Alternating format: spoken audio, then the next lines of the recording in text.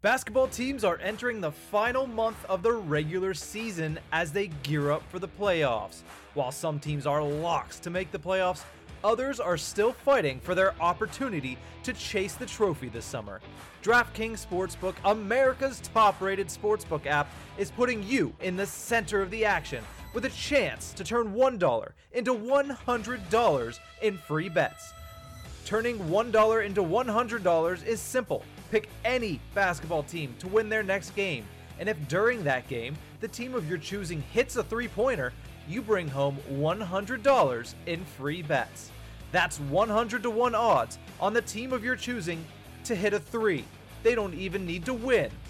Download the top-rated DraftKings Sportsbook app now and use promo code THPN when you sign up to turn $1 into $100 in free bets if the basketball team of your choosing hits a three. That's code THPN to turn $1 into $100 in free bets. For a limited time only at DraftKings Sportsbook. Must be 21 or older, New Jersey, Indiana, or Pennsylvania only, new customers only. Restrictions apply. See DraftKings.com/sportsbook for details. Gambling problem? Call 1-800-GAMBLER.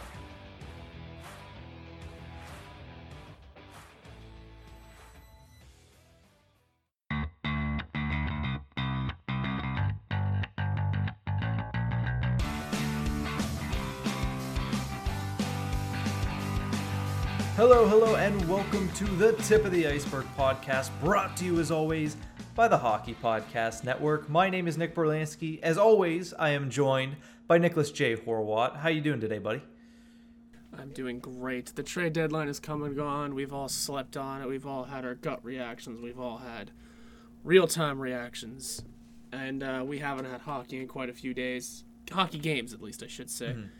And I should say Penguin games. So, yeah, not much has been happening in the world of Pittsburgh sports, I guess, except for the Pirates are doing the thing, sort of. Yeah, they've won 3 of their last 4, so, I mean, that's a pretty good sign for the Pittsburgh Pirates, probably one of the better streaks we're going to have throughout the season. And as far as the Steelers are concerned, James Conner just signed today with the Arizona Cardinals, so that's a little bit weird. But as far as the Penguins are concerned, ever since the Jeff Carter trade on Sunday night, not much has been happening. The longest break the Penguins have had basically all season, and the longest one they will have all season, is 3 straight days without a game. We haven't had a game since our last episode, so of course we decided to bring in the big guns. We had Michelle Crecchiolo join us from Penn's Inside Scoop. We have a great interview with her coming up. We also are going to talk a little bit about the Jeff Carter trade, some fallout from that, and the Penguins wearing a white jersey on Thursday against the Philadelphia Flyers. We'll talk about that a little bit, but definitely you want to stay tuned for that Michelle Crecchiolo interview. It was definitely one of my favorites. Real fun interview. I mean, we knew she had stories. I think whenever we were coming up with questions, I don't know how many times we wanted to ask about like past players or past stories and stuff from the past. I think we kind of wanted to keep it recent and ask about the things from the now, but we got good stories out of her. I think it was a great interview, and yeah, stick around, listen to it, and hopefully we have her back sometime. It was honestly just a great interview and great stories. So if you want a real Penguins insider, that's one to go to. Oh yeah, and obviously you definitely want to read everything that she has on the Pittsburgh Penguins website, and we all know that you need to follow the Pens Inside Scoop on Twitter. It is one of the best Penguins Twitter accounts to follow because that's where you get all your information. That's where you get to learn about the personalities of the players, and we touch on all of that in our interview as well. So definitely stay tuned for that. But let's start off this episode talking about the Jeff Carter trade. In our last episode, it broke as we were recording our live stream for our last episode. So let's talk about it now that we've kind of slept on it, now that we've seen him through a couple practices, now that we've seen where he's being deployed, at least to start, by Mike Sullivan. Jeff Carter was acquired by the Penguins late Sunday evening for conditional 3rd and 4th round picks. The 3rd rounder is going to be in 2022. That becomes the 2nd rounder if the Penguins reach the Stanley Cup Finals and Jeff Carter plays 50% of the games from here on out the rest of the season. So if the Penguins get to the Stanley Cup Finals, that becomes the 2nd rounder. Otherwise, it remains a 3rd rounder. The 4th-round pick is in 2023, and that moves up to a 3rd-round pick if Carter plays 50 games next season, which in his media availability, the first time he got to Pittsburgh, he said he does plan on playing next season, albeit reports of him possibly wanting to retire after the year. So there's a good chance that becomes a 3rd-rounder as well if Carter can play and stay healthy next year, and that's all via the LA Kings website, those conditions as well. So not a whole lot to give up for a guy like Jeff Carter. Nope, not much at all. The draft picks aren't even from this year, because we don't have draft picks this year. But, yeah, like I said, I slept on it. I'm fully behind this because LA is retaining half. We didn't even give up picks from this year, despite how little this year's draft might actually mean. It's not a good thing we don't have draft picks, by the way. I just want to say this now. It's not a good thing we don't have draft picks, but it doesn't hurt us too much because we're getting no scouting done here. No good scouting, at least. That's kind of a benefit of not having any draft picks this year, is that, I mean, it's not that we're not throwing away picks with them, but, you know, who knows how everyone's picks are going to go. Don't be surprised if some really good players go in the later rounds because we just haven't been able to see them. Back on topic of Jeff Carter, though. Yeah, we didn't give up any picks from this year. They're all conditional, so things can change.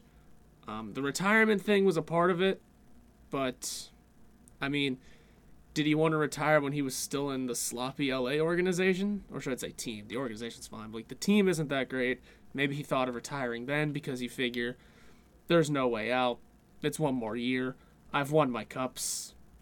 But now he's on a good team and has the chance to win another one before this contract is up and before he might not be able to get another one. So, yeah, I can see why he'd want to go another year here. And like I said, they're retaining. So, yeah, you know what? I've slept on it. We do need a guy down the middle, and that's where he's going to start, and that's good. And is that veteran presence? I heard someone, I forget who it was exactly, but kind of draw the comparison of an Olderman trade deadline acquisition for the Penguins situation to a Billy Guerin. Now he's obviously not going to play on the top line like Bill Guerin did. But, you know, he's the veteran presence. He's kind of done it before, and he is a shooter who is going to have a little bit of not a nasty side, but a little bit tougher. He's going to try to be a little bit more tougher. I mean, unless his advanced age doesn't let him, but so be it. I like the pickup a lot. I mean, like I said, we didn't give up anyone on the roster. We gave up 2 conditional picks that are not even 2 in the same year. It's 1 next year, and then one the year after. So, really, we're going to... By the time 2023, is that the second one? Yeah. Yes. By the time we get to that one, we're going to forget that was the condition. Yeah. That's very true. And as you mentioned earlier, draft picks right now, it's kind of weird because they're not valued as they were in years prior, mainly because of the lack of scouting that all these NHL organizations can do into these young players. I mean, even just this week, we saw that the Memorial Cup is canceled in the CHL. While we'll still get to see who wins the OHL, who wins the Q, we're not going to get to see the Memorial Cup, which is just yet another instance of a lack of games to be able to judge these players on. So that's why a lot of people have kind of pointed towards what happened on the trade deadline, why a guy like Nick Foligno could fetch a first-round pick, and why different picks, maybe Sam Bennett gets a second-round pick because of the fact that we don't really know the value. It's a little bit different this year. So even with that being said, that even lessens the value of a 3rd and a 4th-round pick that you traded for Jeff Carter. It's a deal that right now, it was the only deal they made. So even if it isn't anything, they thought, and by they I mean Ron Hextall and Brian Burke, thought that the Penguins needed one extra piece, especially with the injuries happening, and of course adding Jeff Carter, a guy who can play center right after Freddie Gaudreau goes down week to week with an injury. It does help bolster your lineup a little bit, and we'll get to what the lineup looked like on Wednesday whenever they took practice. But it's an addition that could help them. You mentioned he's a guy that is 36 years old. Yeah, he is a veteran, but what he does bring, and he even said this in his media availability, is he still has his speed, and he loves to put the puck on the net, and that's the big thing. Right now, he has more shots this season than anybody on the Pittsburgh Penguins organization.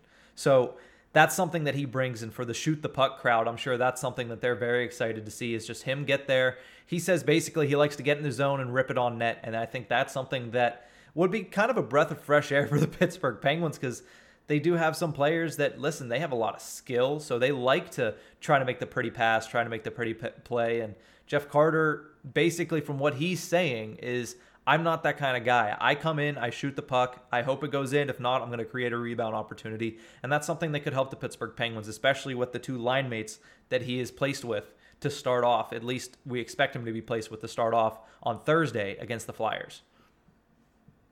Yeah, and it's McCann and Zucker, right? Yep.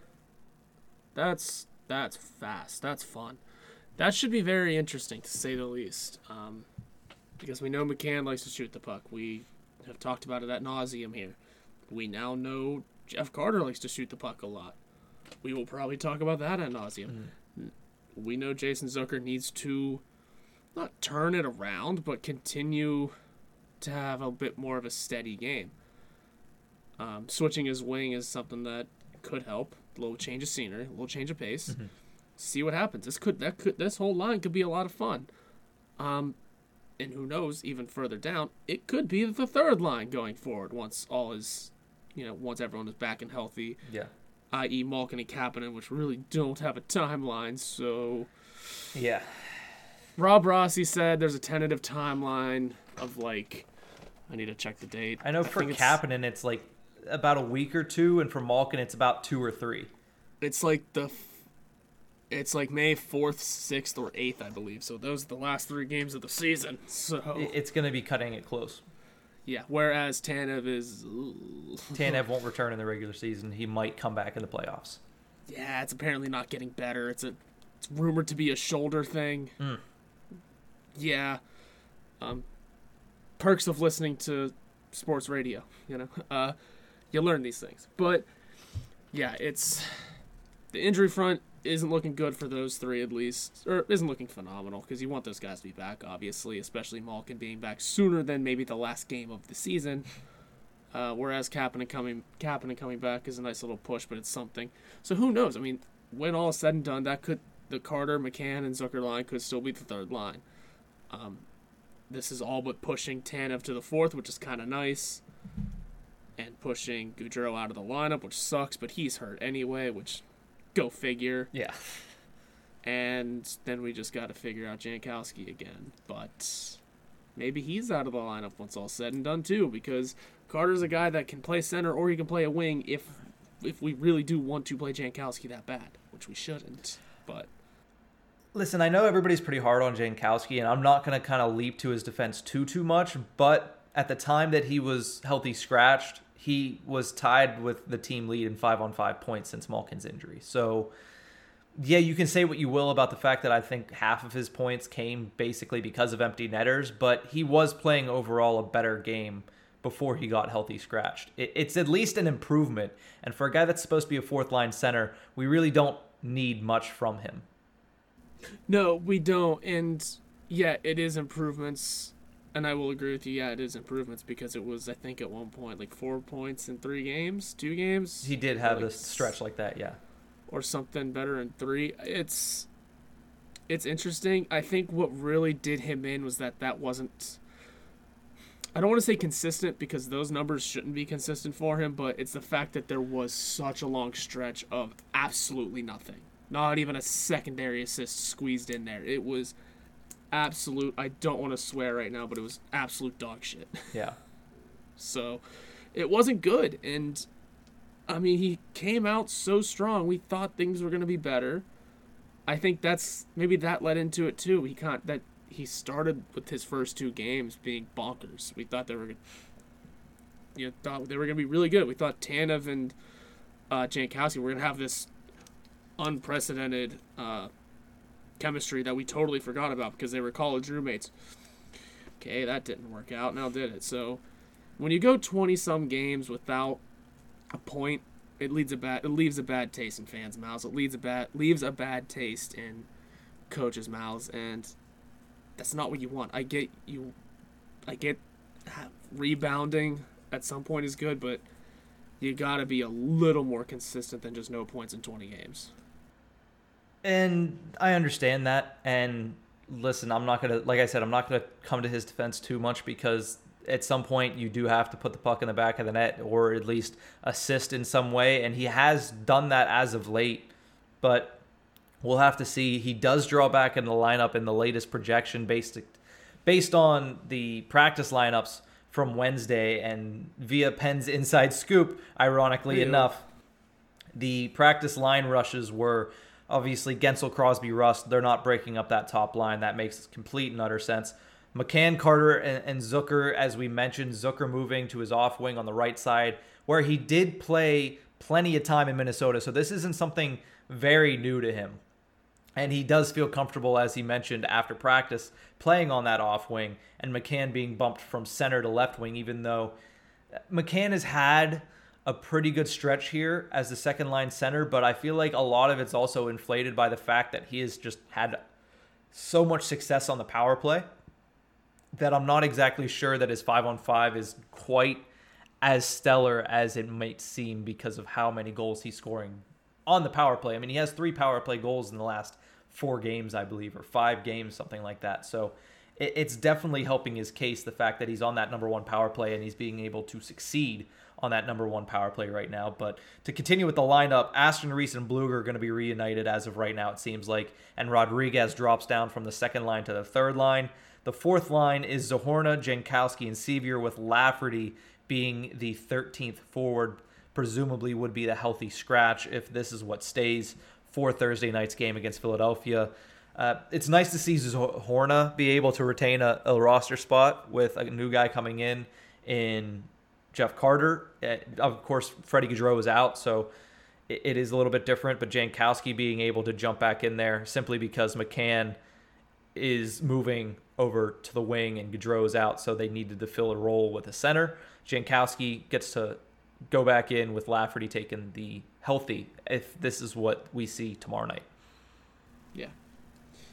Yeah, that's good. Zohorna's a guy that, we discussed for a hot minute in our interview coming up that he's stepped up pretty well in this organization and has learned the game and really is finding himself as a good spot here, making his friends like he should, and seeing Lafferty out of the lineup.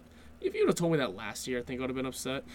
But again, it just hasn't performed this year, and we need some sort of consistency and odd man out. And I think that's kind of where we all had him this year anyway. Yeah. Give or take. Odd man out. We were hoping that he could be a little bit more, especially with the promise that he showed in the return to play training camp last August and also in training camp this year, but he just hasn't been able to put it together in-game action. We hope that maybe next year's the year for him, but I won't really hold my breath necessarily until I can actually see it in game action. As far as Carter goes, starting on that second line, it is a big step for him because we expected obviously him to be a third line kind of guy, and with injuries to Malkin and Kapanen, it's probably going to be where he ends up going. But at the same time, right now he's going to get deployed as a second liner. He has seen practice time on the second power play unit. He's seen practice time on a penalty killing unit. So we're going to get a healthy dose of Jeff Carter come Thursday night. And you know what? That's fine. That's fine. You get a new guy at the trade deadline. You want to use him, and we're going to use him. We got him because we needed something. Now he's going to be used in that need. So, yeah, it's not like we traded for some fourth line. It's not like we swapped fourth liners like we thought we would do. It's not like we did that and immediately put him up to the second line. No, we got a decently skilled player who's got a resume, and we're gonna use him because we have to. Yep. He's got the ability to play the second line, so it makes total sense. And hopefully it doesn't last. Well, if he's good, then it has to last. That's fine. But we'll just see how it goes. I guess I shouldn't worry about how long it lasts, considering his position there banks on Malkin being healthy. Yeah, and the Penguins, since Malkin has gone down with that injury, are 9-3-1, so they have been able to not just stay afloat, but still perform in a very, very impressive manner without Evgeny Malkin. Clearly, they do need him back before the playoffs, though. Nobody's going to be mistaken and say that the Penguins don't need Evgeny Malkin. They do need Evgeny Malkin because without him, they're not going to win the Stanley Cup. They're not going to sniff a Stanley Cup. But it is nice to see that they can still perform without him, and they can still challenge for a top spot in the division without him. But let's move on to a couple housekeeping things before we send it over to our interview with Michelle Crecchiolo of Penn's Inside Scoop. For one thing, the Penguins players and some coaches have been vaccinated now. They were vaccinated on Monday, the first day of this 3-day break, which is the reason that they were held off ice workouts on Tuesday. We did see some players skate, including Evgeny Malkin and Jeff Carter for the first time, but Tuesday was kind of a light work day for the Pittsburgh Penguins before Wednesday getting back to practice in a full practice atmosphere and gearing up for Thursday's matchup against the Philadelphia Flyers. But good to see the Penguins are vaccinated. Makes you feel a little bit more comfortable about the COVID situation in the NHL. The Penguins have done a very good job already this season of kind of avoiding all of that stuff. They have had a couple games canceled, but it is usually because of the other team. They've had a couple of players on the COVID list, but they were mostly false alarms, and it was a player on for a day or two. So they've done a good job, and this is kind of like a reward for them, getting vaccinated, getting to kind of still obviously keep their guard up, but still having that reassurance that it's less likely to happen now. It's the way we should all feel about getting the vaccine, isn't it? I'm not going to go into that rabbit hole. I agree, but I'm not going to. Yeah. Just the reward of, hey, you got it. Things should be a little better in the future. It's a little reward now. Still be safe. Mm-hmm. That's kind of the part I was getting at. We've been touting, hey, be safe out there for the past year or so. So, yeah, but we're just continuing that. I mean, yeah, I got my first dose on Tuesday, so it feels a little better. My arm isn't sore anymore, so I'm sure that's why these athletes, these professional built athletes took Tuesday off, is for a little arm soreness. Well, in case any of them got worse degrees, then... Yeah, I know, of course. Plus, they deserve a day off. I mean, jeez. Yeah, that's fine. Plus, on a 3-day break, yeah, you deserve the days off. Plus, we don't know which vaccine they got. Apparently, the Rangers had the Johnson & Johnson one. Yikes. Big yikes.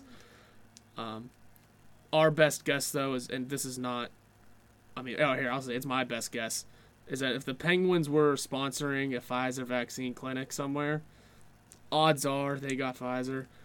Again, I'm not going to say that's true. I'm not going to say that I have a source on this. I'm just taking a guess, just speaking it into a microphone. And, yeah, it's what we want to see around the NHL, more teams getting vaxxed. And for what it's worth, Johnson & Johnson got put on pause, but it's not like it's because it's not effective. Just has a bad side effect. A possible bad side effect. The reason they're pulling it back is because that is a possibility, and they want to ensure that it's not something that is going to cause that 100% of the time. So, but yeah, it's good to see the Penguins players and coaches get vaccinated. We don't know which players got vaccinated. We don't know how many of the players got vaccinated, but what we were told is a healthy majority of the players decided that they would go forward and get vaccinated. So it is a little foot off the pedal, but still in control of the vehicle thing with the COVID-19 situation. Obviously, seeing the Vancouver Canucks all come off of the COVID list right now, they're trying to get ready to go back into game action.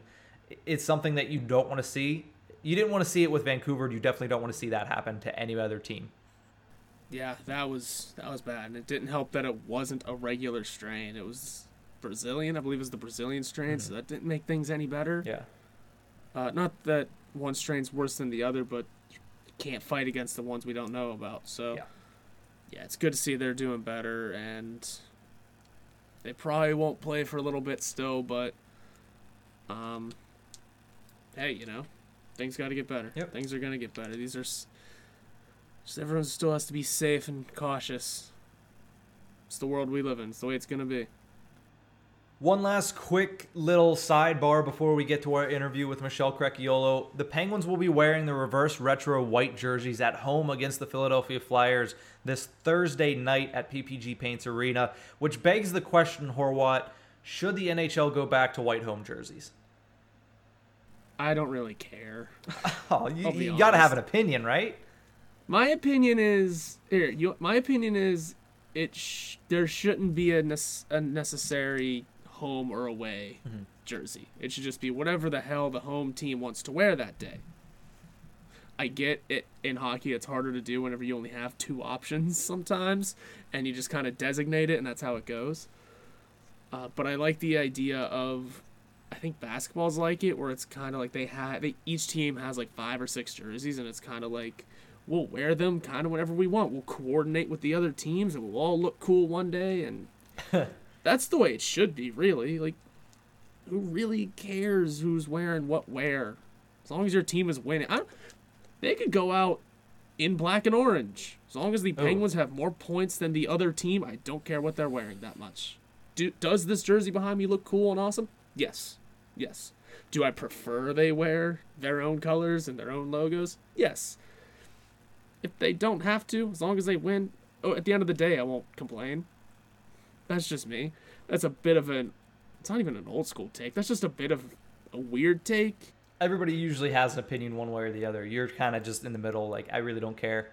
Just win. If I had to pick between dark or lights at home, I think I would go dark. Mm-hmm. Because it's kind of what I've always known. For hockey, at least. I get baseball's the white pants at home. I believe soccer's weird, too. Soccer, home team usually wears white. Yeah, usually. But I just know that I've seen a lot of, like, red versus blue things. Football's weird. I forget how that one goes. Football, usually the home team definitely decides, but usually the home team goes with the darker jersey unless they're the Dallas Cowboys or unless they're playing on a very hot day in which the home team decides to try to get an advantage, in air quotes I put, and going in lighter jerseys. Or it's the Steelers in the playoffs. You mean the Super Bowl? Yeah, that's what I meant. And yeah, so really... Yeah, I'm indifferent on it. If I had to pick, I'd say keep the darks at home just because it's kind of what I've known for hockey for a long time. And, I don't know. I really don't have too much of an opinion on this. Yeah, that's fair. I prefer the darks at home just because, like you said, it's what I grew up on. And as much as it's nice to see those white jerseys, and as much as I like the reverse retro jerseys for the Pittsburgh Penguins, something about coming home, wearing your dark jerseys, and just kind of... I like that look. I like, especially, maybe not as much in Pittsburgh because it is the black jersey with the gold, but a place like Dallas, they have the green jersey. There's green all throughout the crowd. I think it mixes really well, and I think it looks better presentation-wise. And it's not something that I'm invested so much into, but it's just something that I like the Penguins home jersey, and I like seeing them wear it at PPG Paints Arena. That's why I like to go with. I would like to stay with that. Yeah, and another thing, too, is it's much more common you'll see an alternate jersey that's a home color, a dark color. Mm-hmm.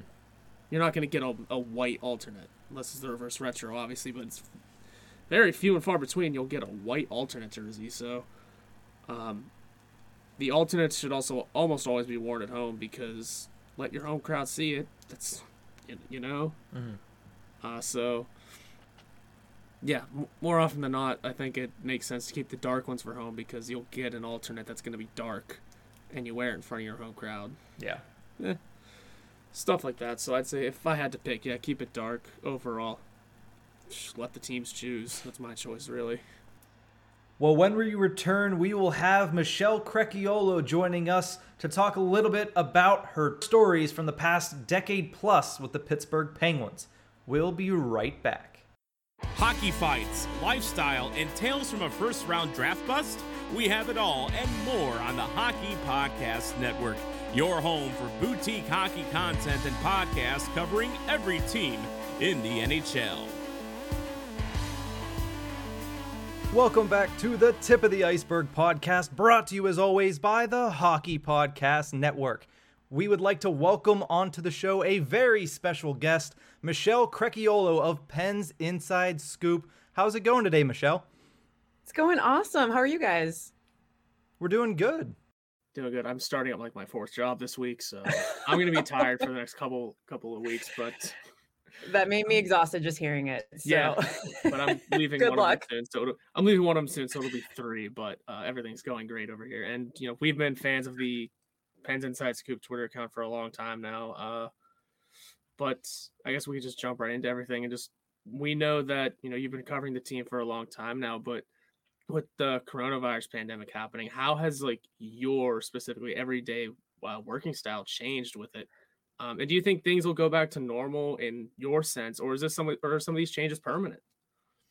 That's a great question, actually. I think about that a lot. But, just with the news yesterday today, that the players and coaches were able to get vaccinated, I think is a huge step in the right direction. And yeah, hopefully that starts getting us towards some semblance of normalcy. But I think it helps. It was a long summer, and especially too because it was like basically 2 off seasons. First with the initial pause, then playing just 4 games, and then going into another off season. So it was a long year, and I definitely miss being away not just from the players and the coaches and the management, but just your coworkers. I mean, honestly, that's probably one of my favorite parts, if not my favorite part of working for the Penguins is that we're like a family there, honestly. I mean, I moved here from Michigan I had just turned 22 years old. I was coming to a new city, a new job. I mean, just out of college, had like no idea what I was doing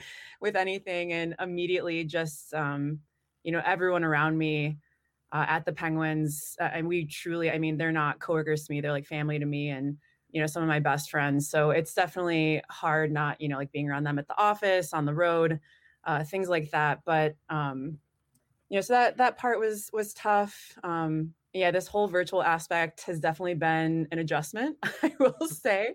It's actually impressive that even now, over a year into it, we still have so many issues at times where it comes, like I honestly, you guys, when we're doing a media availability and I have a question for a player or a coach or, Ron Hextall or Brian Burke, I'm sitting there stressed, just like, because you don't necessarily know when you're going to be called on. So I don't want to be in the middle of, tweeting something on the Penn Inside Scoop account that you mentioned, and then, getting called on and having to scramble and, put that aside, unmute myself, remember the question, ask it in a clear, concise way. So little things like that, I think, have, there's still those hiccups here and there. And we actually talked to John Marino on a podcast and he's like, yeah, it's pretty funny how some people still can't find the mute button. So things like that are funny, but I think we do have, a comfort with that. And, and at least now I'm actually getting to go in for home practices and home games. So, that breaks up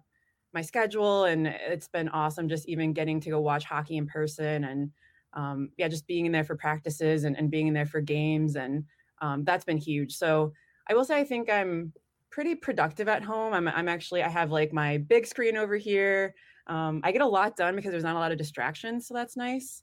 It has been nice to be able to go into the arena and see my coworkers, see the fans, which has been amazing and a huge, huge difference. So yeah, it's been an interesting time, but I think we're getting closer to normal and hopefully we can take that full step into getting a full building and hopefully traveling and doing all those things again here at some point in the future. You guys both mentioned the Twitter page at Penn's Inside Scoop, which is something that we both on this podcast reference all of the time. Probably our quota is probably like 3 or 4 times per episode. And I think one of the best things about it is the rapport that you have with these players. And I mean, I think that's what makes the page that much more successful. So how important do you feel that relationship is to be able to cover the team in the way that you like to? Yeah, well, first of all, thanks for your kind words about mentioning the Scoop and following it for so long. It's, we really appreciate it. And like, honestly, it's seeing tweets from you guys and the fans. Like, I absolutely love it. And I love interacting with some of them. And there's a few that have been, following along for a long time. And I feel like they're my friends at this point. So that part's cool. But yeah, I think that's part of what the Penn's Inside Scoop Twitter account provides to the fans is, at Penguins, the team there does an absolutely incredible job with that. They have so much that they're juggling at any point, whether it's, team related news or sponsorship news, things like that. So I think with the Scoop, we're just trying to add, some personality, whether it's we can show that, through as like a liaison to the players or just in general with like things we see. So I do think that relationship is really important and something that I've worked on building over the last 10 years with the guys. And someone like Jake Gensel, he was someone I posted. I don't know if you guys saw yesterday. I was asking him about his consistency, and he just immediately started shaking his head and rolling his eyes in the middle of the question. And, I definitely was like, oh man, I didn't realize that I was probably jinxing you. So, being able to show that lighter side of things, I think is important, especially during the grind of a, 56 game season. I'm actually talking to his dad for a story the other day, and he was like, it's 56 games, but to the guys, it really does feel like 82 with just how condensed the schedule is. So, anytime I can try to show any of that sort of personality, I do. And it is kind of funny because the guys, they do see, the tweets, and every now and then, like Jake actually, when he dressed as Jake from State Farm for Halloween, he actually referenced like the Scoop Twitter is, that's the hashtag I use whenever he scores. So he's like, I always see it on there, so I figured I might as well go with it, and things like that. So it is kind of funny knowing that they follow it as well, and can kind of just like bring all that to light. All right, so I'm going to bring this question up then, because there was it was last season that the whole page was basically dedicated to Jake Gensel. What was the story behind that? And like, how did that come about? Oh my goodness. I actually did forget about that. But yeah, so when he was recovering from his shoulder surgery, I mean, you guys know, and you hear the players talk about it a lot, that when they're rehabbing, that they're, separated from the rest of the team because they come in early to do that, like, whether it's skating on their own with Ty Hennis or, working with the medical and training staff. So they're basically, at that point done for the rest of the day. They don't have a whole lot going on. So Jake, I think maybe was just bored, just hanging around the rink just to have, something to do, people to talk to. So that was something where, when I wasn't at my desk or like on the road, he would be back there, and he would actually be coming to talk to Jen Bolano, who's our vice president of communications. And I actually sit like kitty corner from her office. So like that whole communications content crew all sits together.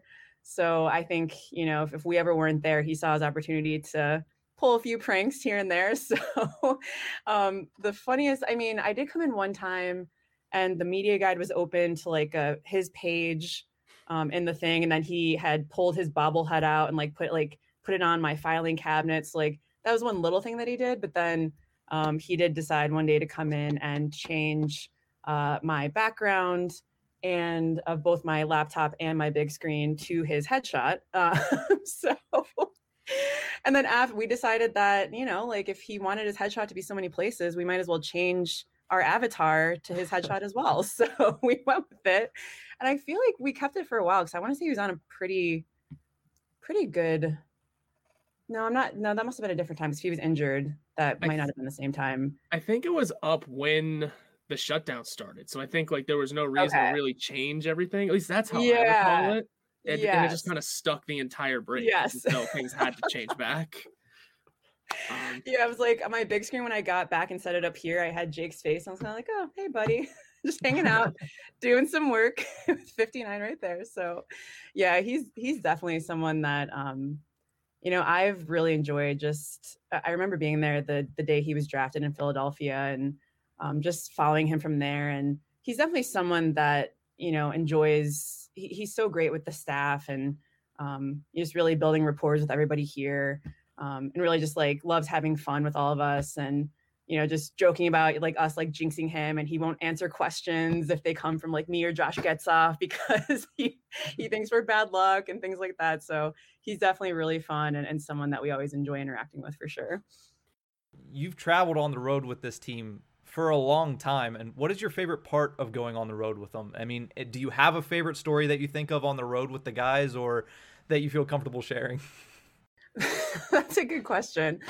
Well, I think first of all, the traveling is such an incredible perk of the job, and, definitely a huge privilege, and one that, I definitely miss a lot. And not that I ever took it for granted before, but even more so now, I'm like, I miss it, and I can't wait to get back. And because you're around the team that much more, right? You get to, just keep building those rapports and building those relationships with the guys. So I think it's helpful for that. But I will say, I think just the whole aspect of flying on the team charter is amazing. You know, just getting to drive right to the plane, parking your car, and then just going boarding the plane right from there is awesome. And you know, anytime I fly commercial, I'm like, oh, it's such a process.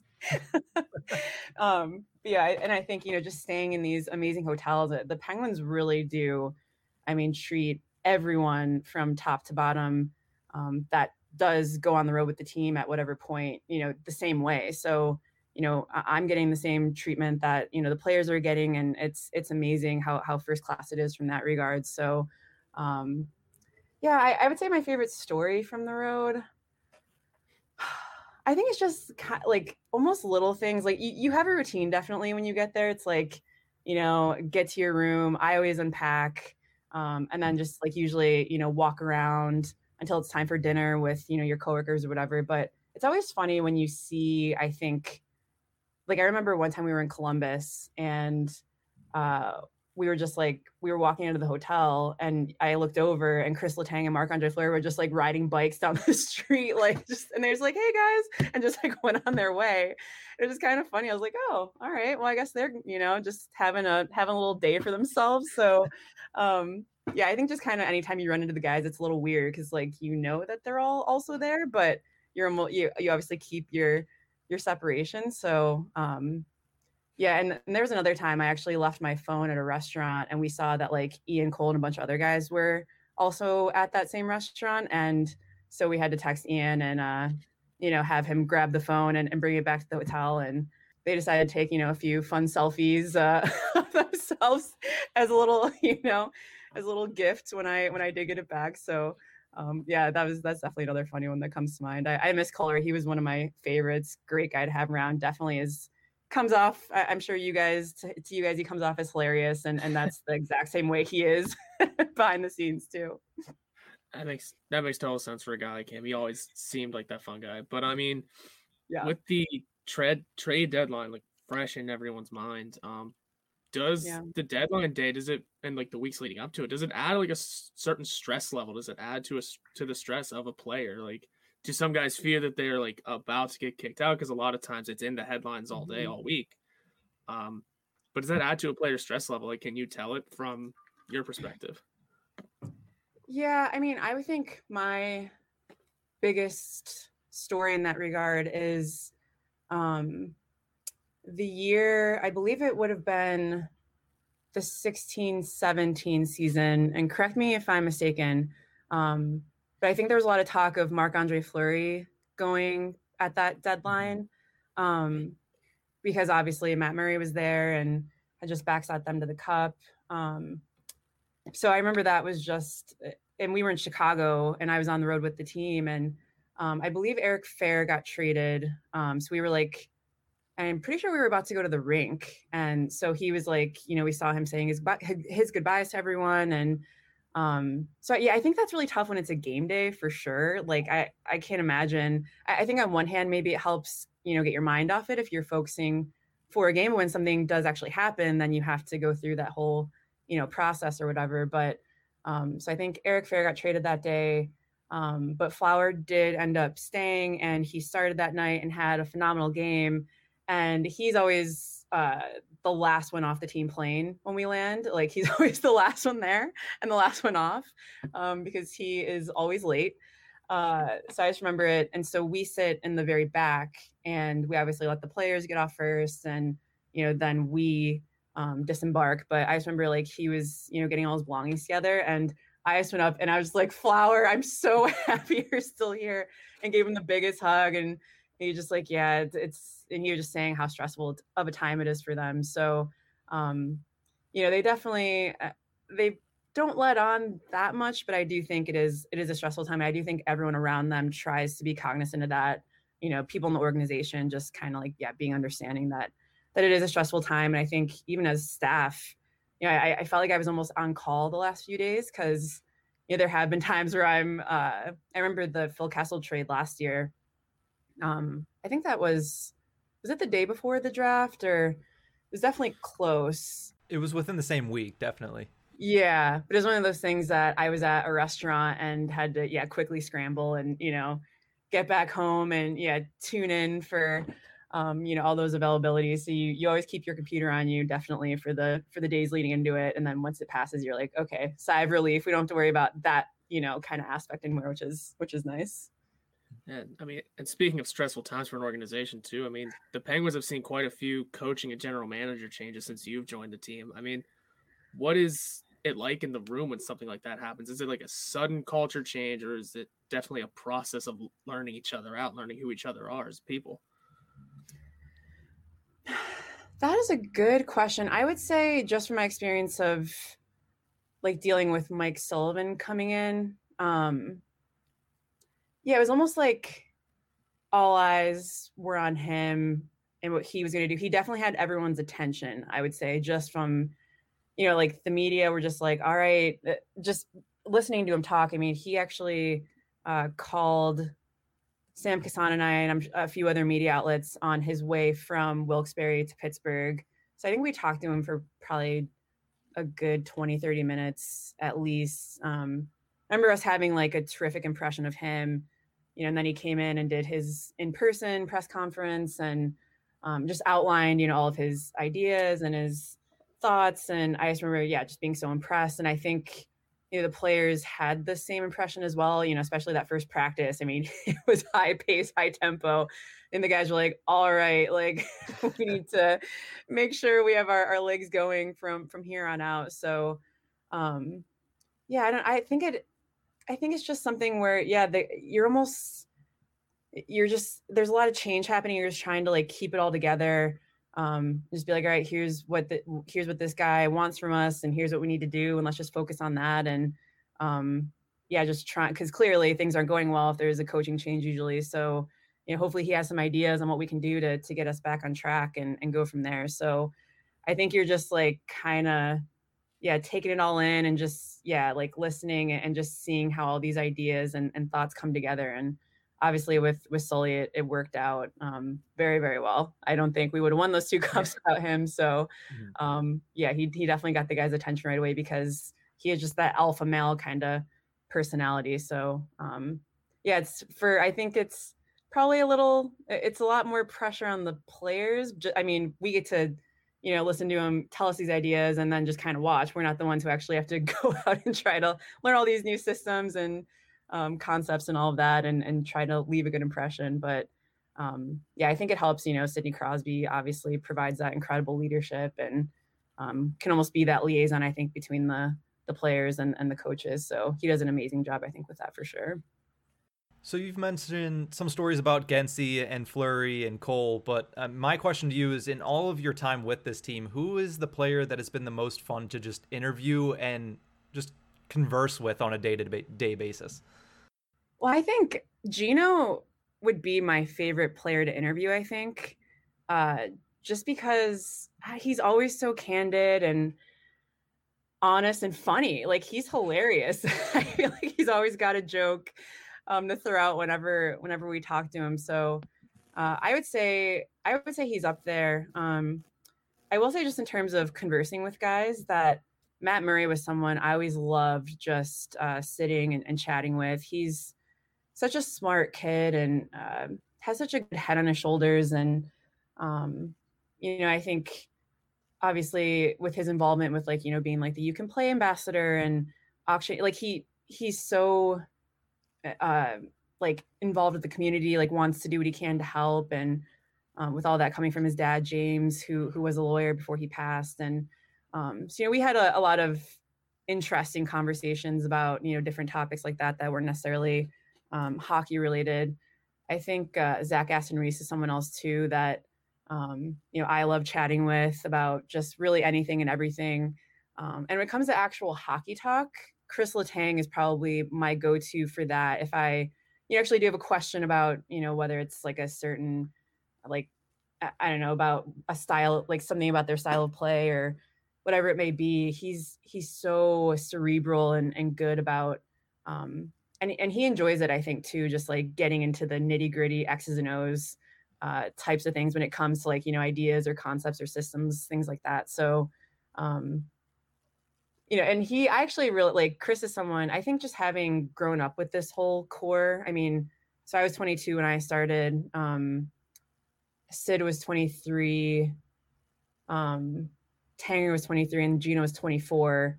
So, you know, we've definitely gone from like kids to adults together, and so definitely have a good relationship with those guys. And so yeah, Tanger's someone that like I feel like we can joke around and have a good time with some things, and he likes to give me a hard time sometimes, but definitely always can get some pretty good stuff from him. So I would say those are the guys I enjoy talking to the most. Yeah, and beyond the guys we see every day, I mean, the Penguins have had a ton of success from the guys in the taxi squad or the AHL from this year, especially. But who do you think has had the most impact towards the team's success, especially this year? Just in general, or like someone from like the taxi squad that maybe you didn't wouldn't have expected, like Frederick Gaudreau always comes to mind for us. Or even P.O. Joseph before he got to that count. Like all these guys, and even if they're great guys off the ice too. I mean, if there's more to it, just who's had the most impact on this team so far to you? Yeah, I would actually. I mean, both of those guys for sure would be the two that I would single out. I think, you know, something that stuck out to me is Evan Rodriguez the other day was talking about how Radim Zohorna has been fitting with the group, you know, just the culture shock and everything like that. And he specifically named Freddie Gaudreau as someone who like went out of his way to make sure that Radim was comfortable, and which helped him in turn be more confident. And even when Radim scored his first goal, I'm sure you guys probably heard him say, like, I got to play with my friends, Freddie and Anthony Angelo, and that helped me, that made me feel better. So, you know, little things like that I think has been great. Like, I remember just being blown away the first time that Freddie did media availability, just like the perspective he had on everything. And, you know, saying like, yeah, it's not easy practicing, you know, not playing, especially since it's been so long since I played in the NHL, but I'm just happy to have a chance to be doing my job. And I know some people aren't as lucky. And so I think, you know, people hearing that, I mean, especially those who have lost their jobs, probably felt really like, you know, heard and recognized. So I don't know, I just thought that was really cool. And he seems like such a great guy. And then P.O., you guys, we adore him at the Penguins. Just like, he truly is like, I know that I feel like I kind of say that a lot when it comes to guys that, oh, you know, like he really is a great guy off the ice, and I don't, you know, want it to become like a cliche, but it really is true when it comes to P.O. Joseph. Like, I think the best comparison I can make is that he reminds me a lot of Marc-Andre Fleury, not only just because they're both French Canadian, but the way they always have a smile on their face, are just so happy to be there. You know, P.O. is someone that like just didn't even want to get off the ice. He just loves it so much. And I really respect too that he like wants to showcase his personality and you know, just let the fans get to know him better. Like he has specifically said that to me, you know, when we've done interviews. I actually wrote like a getting to know type of feature that's up on the website, but you could say like, yeah, any way I can share, you know, basically any way I can share like parts of myself so that, yeah, like fans get to know me better, or I can bring attention to this or do that. Like, he's happy to do it, which I think is like a refreshing thing. He's one of those kids that's grown up on social media, and he said that, you know, there's times he'll spend hours on TikTok. And so I think it's good to have, you know, people like him and Kasperi Kapanen, those younger guys. I think that's part of the reason why there's such a good chemistry in this room right now, because you have these older veterans, you know, obviously like Sid and Gino and Tanger,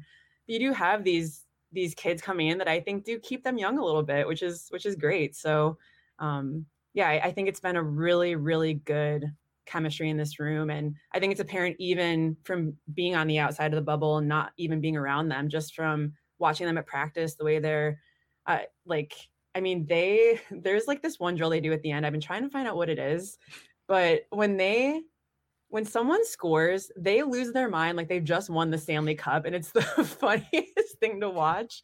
But like, that's kind of just evident every time they're on the ice together. And I think Freddie Gaudreau is the one that mentioned that before, like when asked about how special this team is, like, you know, everyone really is just so happy to be around each other. And, you know, as Ron Hextall said, it's part of the reason you didn't want to mess with the chemistry of the group too much. So, yeah, it's been really cool to see them gel, which hasn't been easy, you know, with all the restrictions that they have.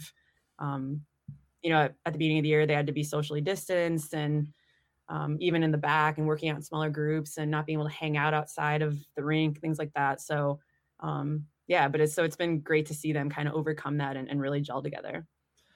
It's funny that you mentioned P.O. Joseph and Horwat brought up the Jake Gensel takeover on your Twitter, because actually earlier in the season when he was having his run, we switched our Twitter account to the P.O. show for like a week.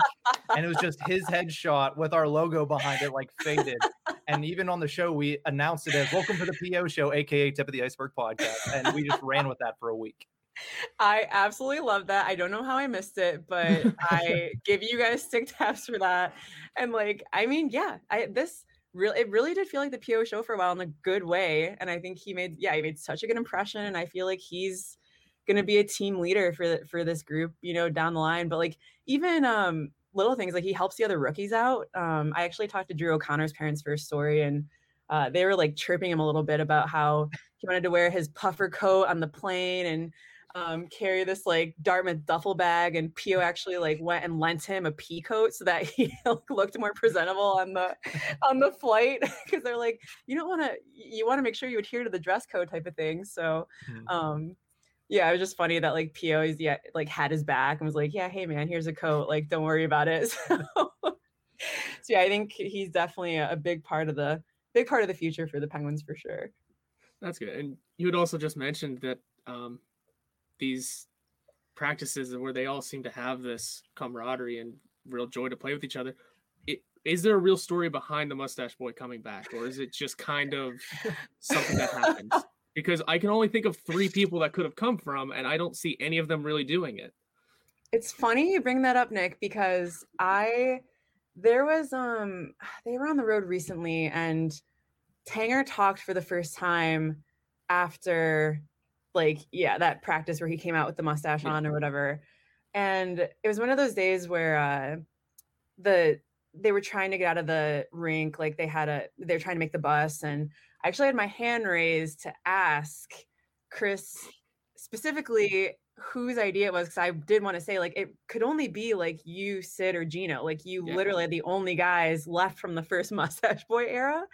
But there just unfortunately wasn't time to ask the question, but I do have it in the back of my mind, and I will at some point get to the bottom of it. So you guys can rest assured that I will try and find out who the culprit is. I think if I had to guess, it would probably be Sid. I don't know if they'll actually tell us, but plus, I mean, Gino was hurt too, so it's not even like he was there. Right.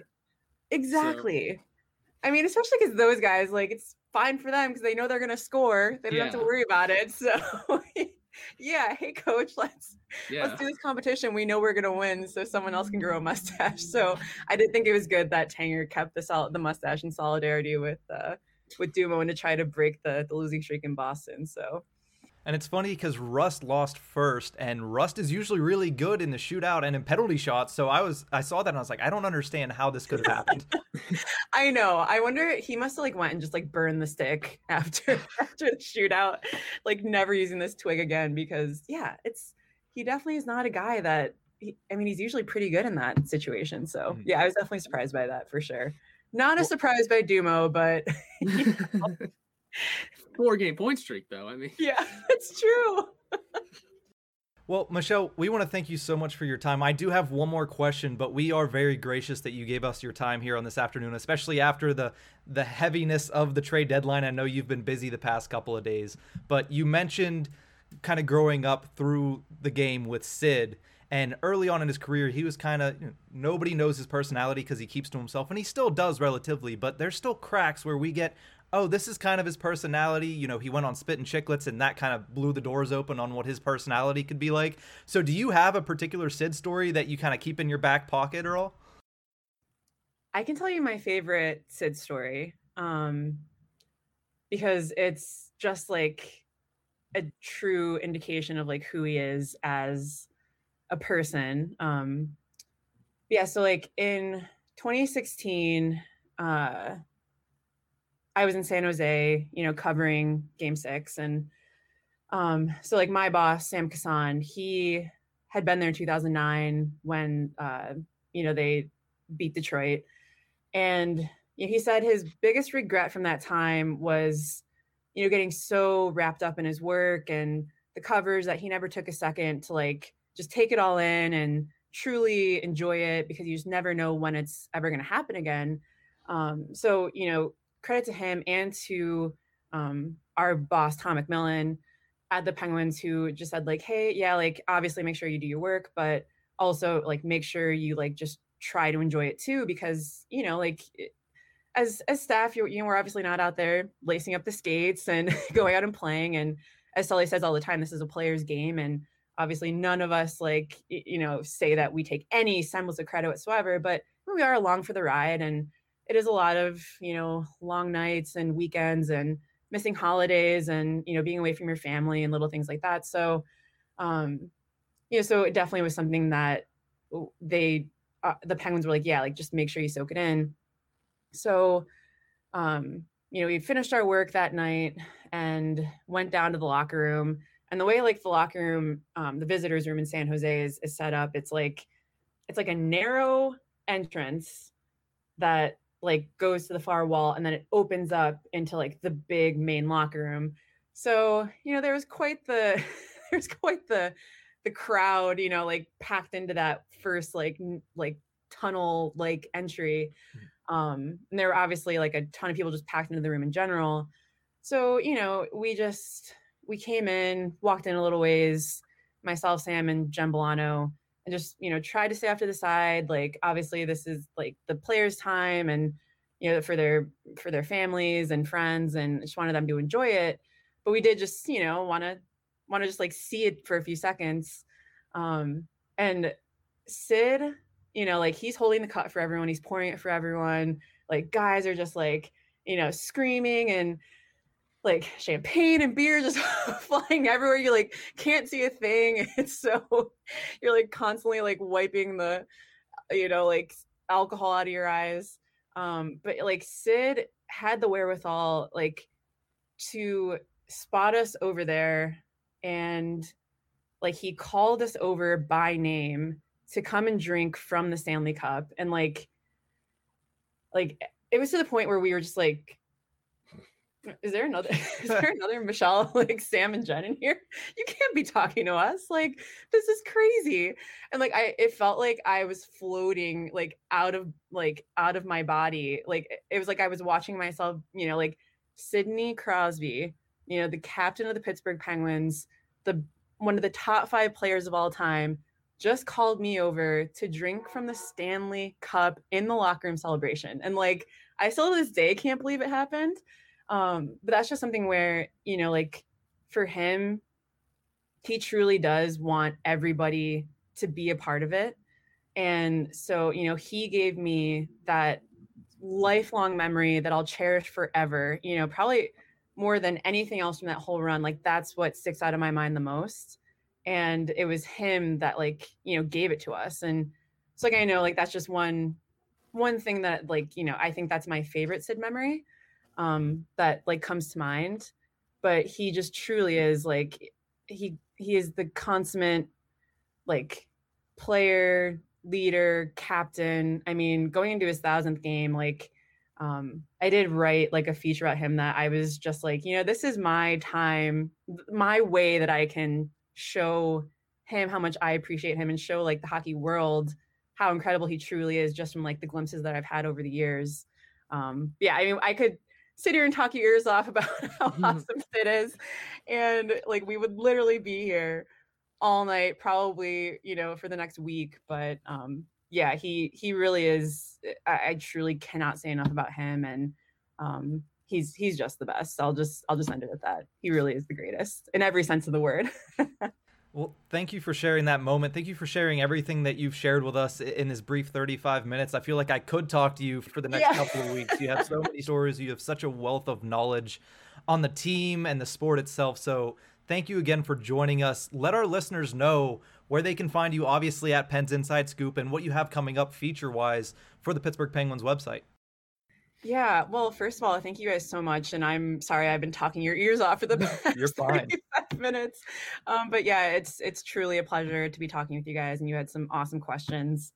which I appreciate, obviously, usually being the one that asks the question. Yeah. So amazing job there. But yeah, you guys, Penguins fans, can on the official team website, that's where all of my features are.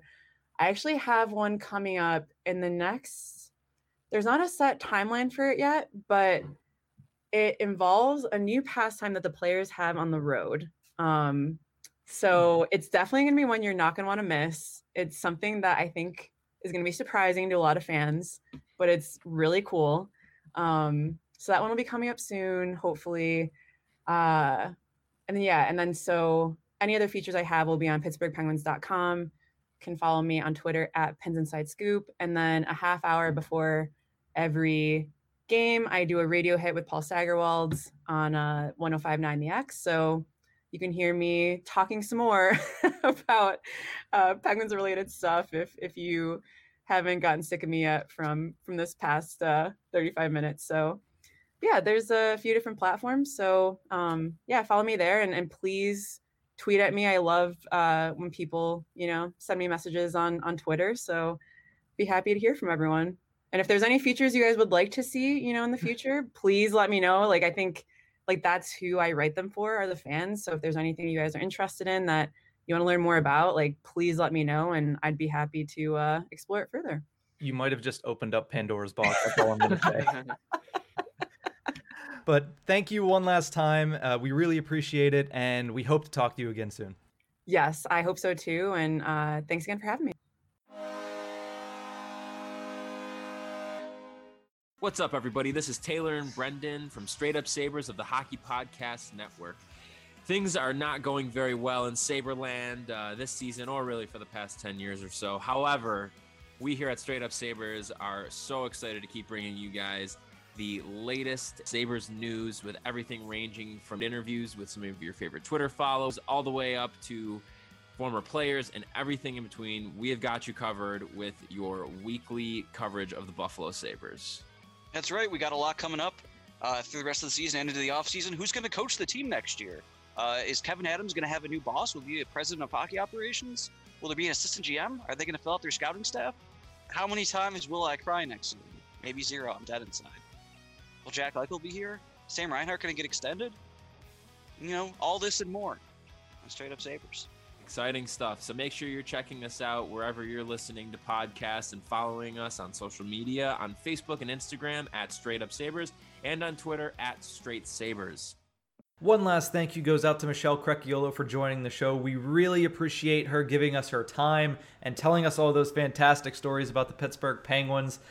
It was truly just so much fun for that 30 minutes to just sit back and be able to listen to some of her stories. Yeah, absolutely. I mean, sometimes at the end of interviews, people say, "Oh, sorry, I rambled for so long." No, that's exactly what podcasting is for. Have you ever listened to an episode where I kind of lose my mind for a minute? I just ramble. Halfway through my rambling, I forget what I even said. So, yeah, rambling is the point of podcasting. We appreciate those stories. We appreciate the rambling from everyone. And overall, again, that was just a great interview.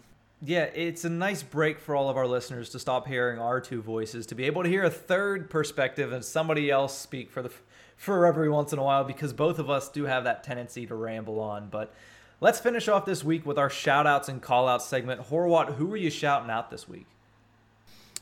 I'm going to shout out the 2021 NHL trade deadline. It seems more active than usual this year, and it completely blew my expectations out of the water whenever I said... I think I said onto this microphone, enjoy your popcorn, there's not going to be much happening. Mm-hmm. Well, guess what?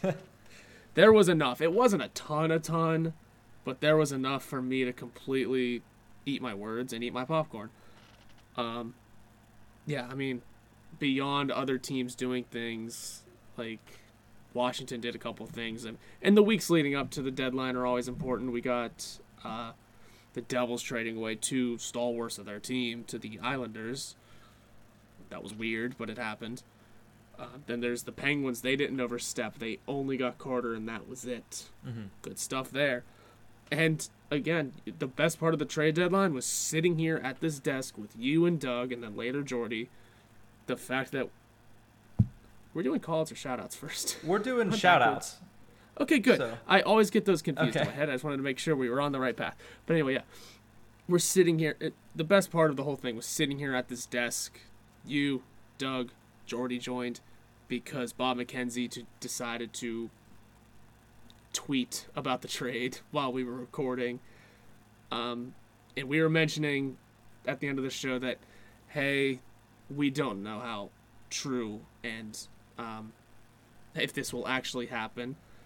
By the time we said that when we ended recording, but we all woke up the next morning and saw it happen. Mm-hmm. So it's just a ton of fun. If you have not listened to that episode, by the way, it's literally the last episode back. Just go listen to it. It's awesome. Go watch the video, really. Watch us all kind of have our head in our hands because each of our first gut reactions were probably, what are we doing? But like I said, we all slept on it. We all kind of realized we were not in the wrong for feeling that way at first, but we all kind of learned. And you know what? It felt good to kind of... I mean, it's not like we were behind the desk at the panel. It felt like we were involved a little bit there on deadline day, though. It did. It was. We had a live show going on when it happened. It was nice to kind of announce a trade live with, I mean, the amount of listeners that we had were not too large, but it was nice to announce a trade live to a couple of live listeners, which was fun. And it's usually something to check off of the old box if you're going to be a hockey reporter or a hockey writer or a hockey broadcaster, is getting to break the news of a trade on trade deadline weekend. So we, all four of us, share that experience. Jordy jumping on after the trade was announced. So thank you to him also for jumping on at a moment's notice from across the country. That was one of the... You're mentioning, like, you know, it's about being on whenever something happens. And I think another aspect to it is the quick call in of, hey, you're part of this team. Join in. Let's get the whole thing going. Mm-hmm. Let's really get everyone talking. It was great discourse all around. And like I said, it may have been a minute part and an unnoticed part to a lot of people, but we were part of it in our own fun way. And it was a ton of fun for us. So shout out to the trade deadline for just making me eat my words and my popcorn. I know that you were a little confused there on what we were on, and I'm going to confuse you a little bit more because I'm going to go straight to my call out. So I still have a shout out for a little bit later. Okay. But my call out is the NHL trade deadline. That's why I went straight to Hey. that, just mainly because for the most part, the day itself was pretty slow. I mentioned all of last week that this was going to be the first trade deadline that I didn't have work/school. I could just sit down and enjoy trade deadline day, and nothing really happened. I went on a live stream with Dougie on deadline day to sit down and discuss some of the deals that were happening. And for the hour and 15 minutes, hour and a half that I was on there were no deals really happening. So we were kind of just talking hockey, which there's nothing wrong with that. But on deadline day, you do want a little bit of meat and potatoes, a little bit of trade to talk about. But luckily, the Anthony Mantha deal to the Washington Capitals kind of saved the day a little bit at the end. Of course, that happened, or at least it dropped after the trade deadline. Anthony Mantha to the Capitals for Verana, Panik, the first and a second, which is a large load to be giving up. But Anthony Mantha, as we're recording this, already has a goal for the Washington Capitals, and a pretty nice one as well. So we'll see how that works out for them this year, and definitely the Red Wings got a good load back. So A better return than Taylor Hall. a better return than Taylor Hall, who also went to a division rival in the Boston Bruins. So the East Division, if it wasn't already a difficult division and wasn't already going to be a difficult division to come out of in the playoffs, it just got that much better with Anthony Mantha, with, as you mentioned already, Kyle Palmieri and Zajac going to the Islanders, and with Taylor Hall jumping ship and going over to the Bruins. Yeah, but you want to know something about that Taylor Hall thing that's funny?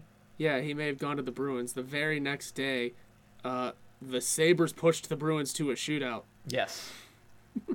I thought they were going to do the damn thing. I really did. That would have been the biggest kick in the face for Boston. Just, hey, we took your player. Anders Bjork got an assist in the game. Taylor Hall didn't get a point. It's almost like he's washed. I don't want to say that because he's liable to go out in those last two games against the Penguins and just put up hatties in both. So let's not bring that evil into the world.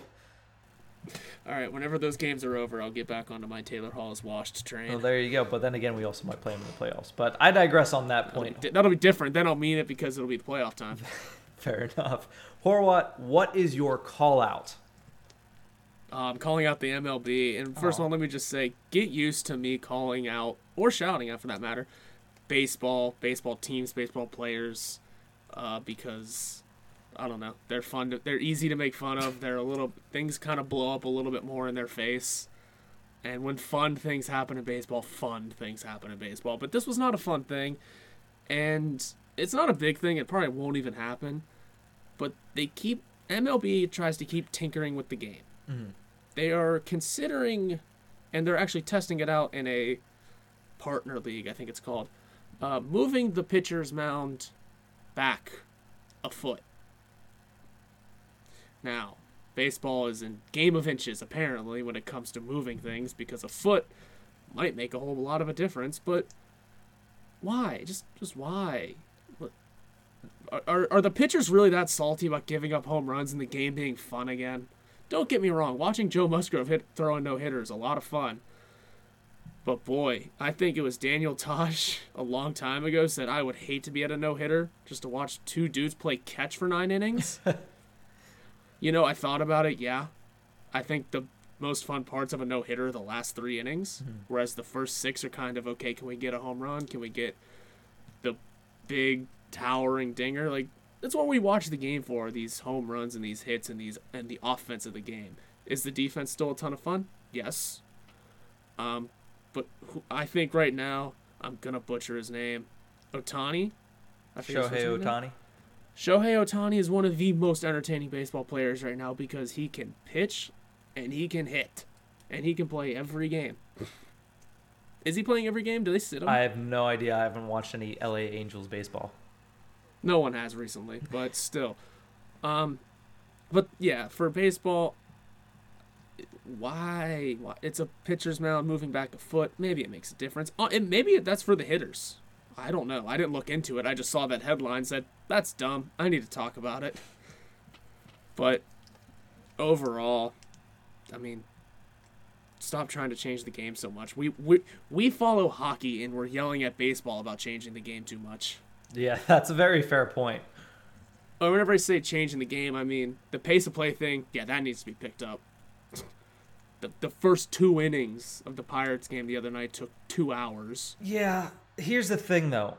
As much as they might want it to be, baseball is not a sport to be watched on television. Baseball is a sport to be watched in the stands.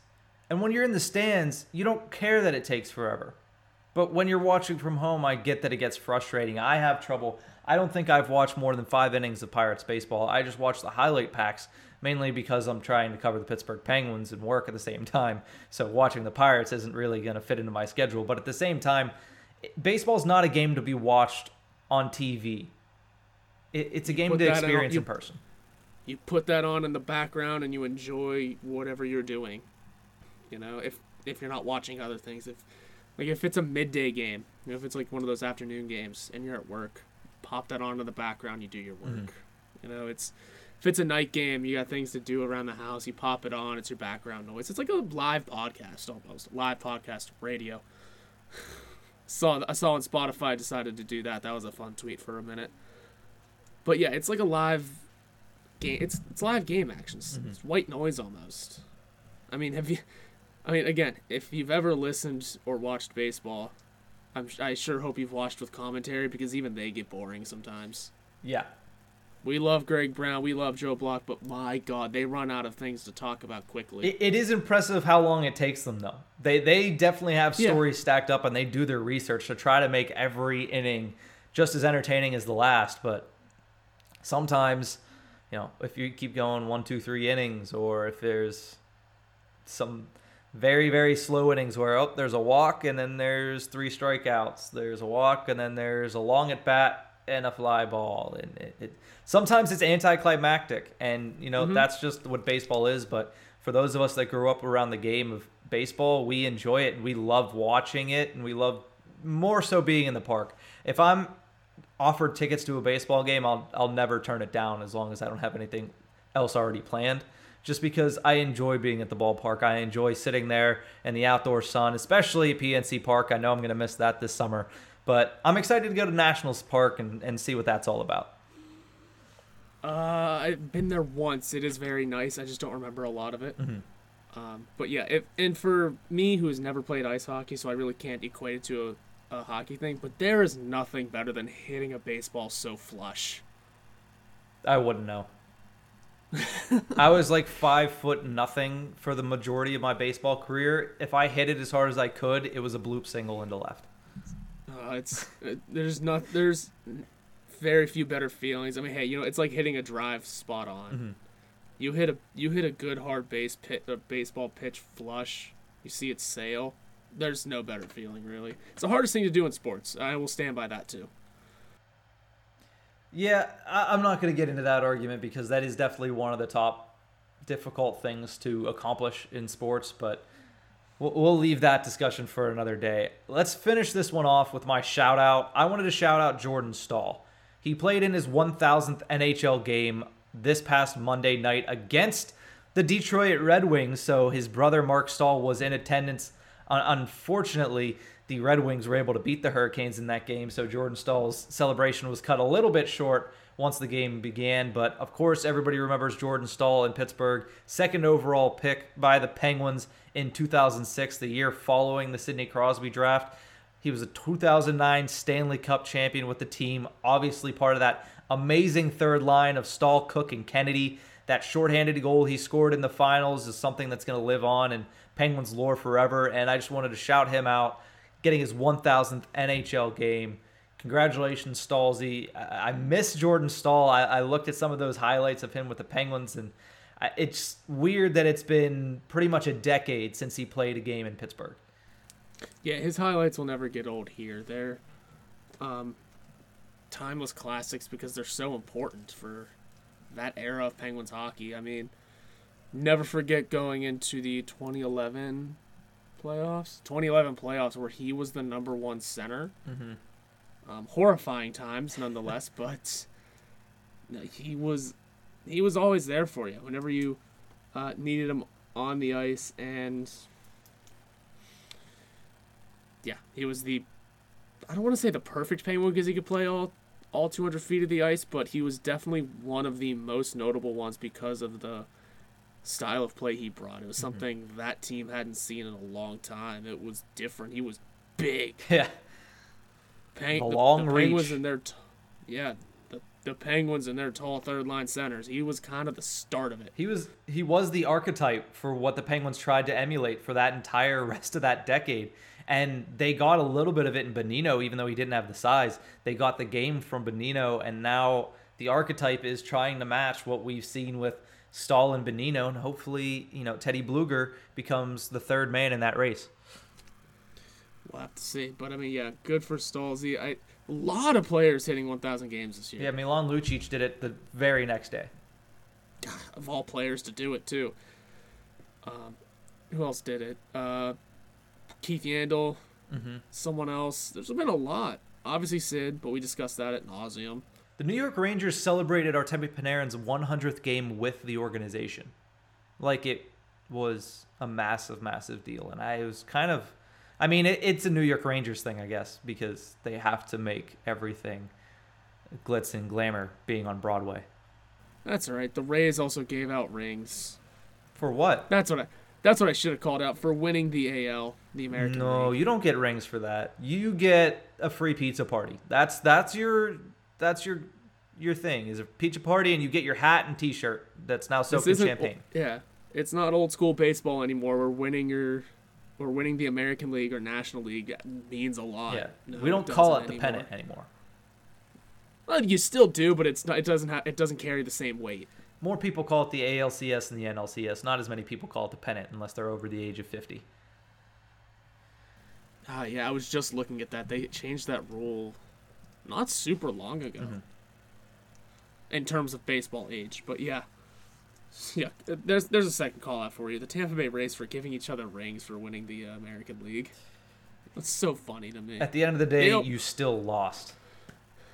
Yeah, they did still lose. And also the Dodgers rings were, I'm going to say it, hideous. They were about the size of my forehead. Well, that's what you're also saying with championship rings now. They're getting bigger and bigger every single year because it's hard to get original with diamonds. So other than putting your logo on there, people are like, oh, let's just make it bigger and bigger. And it's like, at this point, it's not practical to ever wear it. So why don't you just make instead, it a bracelet? Literally, just make it a bracelet or something. Make it a necklace or something. I don't know. But I think that's going to be it. Do you have anything else for the listeners before we let them go? No, you just heard us ramble again. Like I said, rambling's always fun on podcasts. If you haven't listened to it, go back and listen to our last episode. That was great. And then thank you again for listening to this one, and we've got more coming up. I can't wait for you guys to see how tired I'm getting. I'm about to start 6 a.m. shifts, and I'm going to be moving soon, so... I was about to say, welcome to the club of the 6 a.m. shifts. That's what I'm on right now. Yeah, it's going to be fun times for me. Well, the Penguins have 3 games coming up before our next episode, so the complete opposite of what we had to work with coming into today. But we hope you enjoyed the episode that we had for you today. We hope you enjoyed the interview we had with Michelle Crecchiolo just as much as we enjoyed it. And we hope that the Pittsburgh Penguins go out there and kick butt the next 3 games. Let's go Jeff Carter. I want to see a goal from him against Philly. That'd be perfect. But we'll see you guys next week. Have a good one, Pens fans. You can follow us on Twitter at NickHorwat41 and at Nick_Berlansky. You can also follow the show's Twitter handle at Iceberg Podcast. This podcast can be found anywhere you get your podcasts from, so please subscribe and rate us on Apple Podcasts. We are brought to you by the Hockey Podcast Network. You can visit them on Twitter at HockeyPodNet or at thehockeypodcastnetwork.com. Every team, everywhere.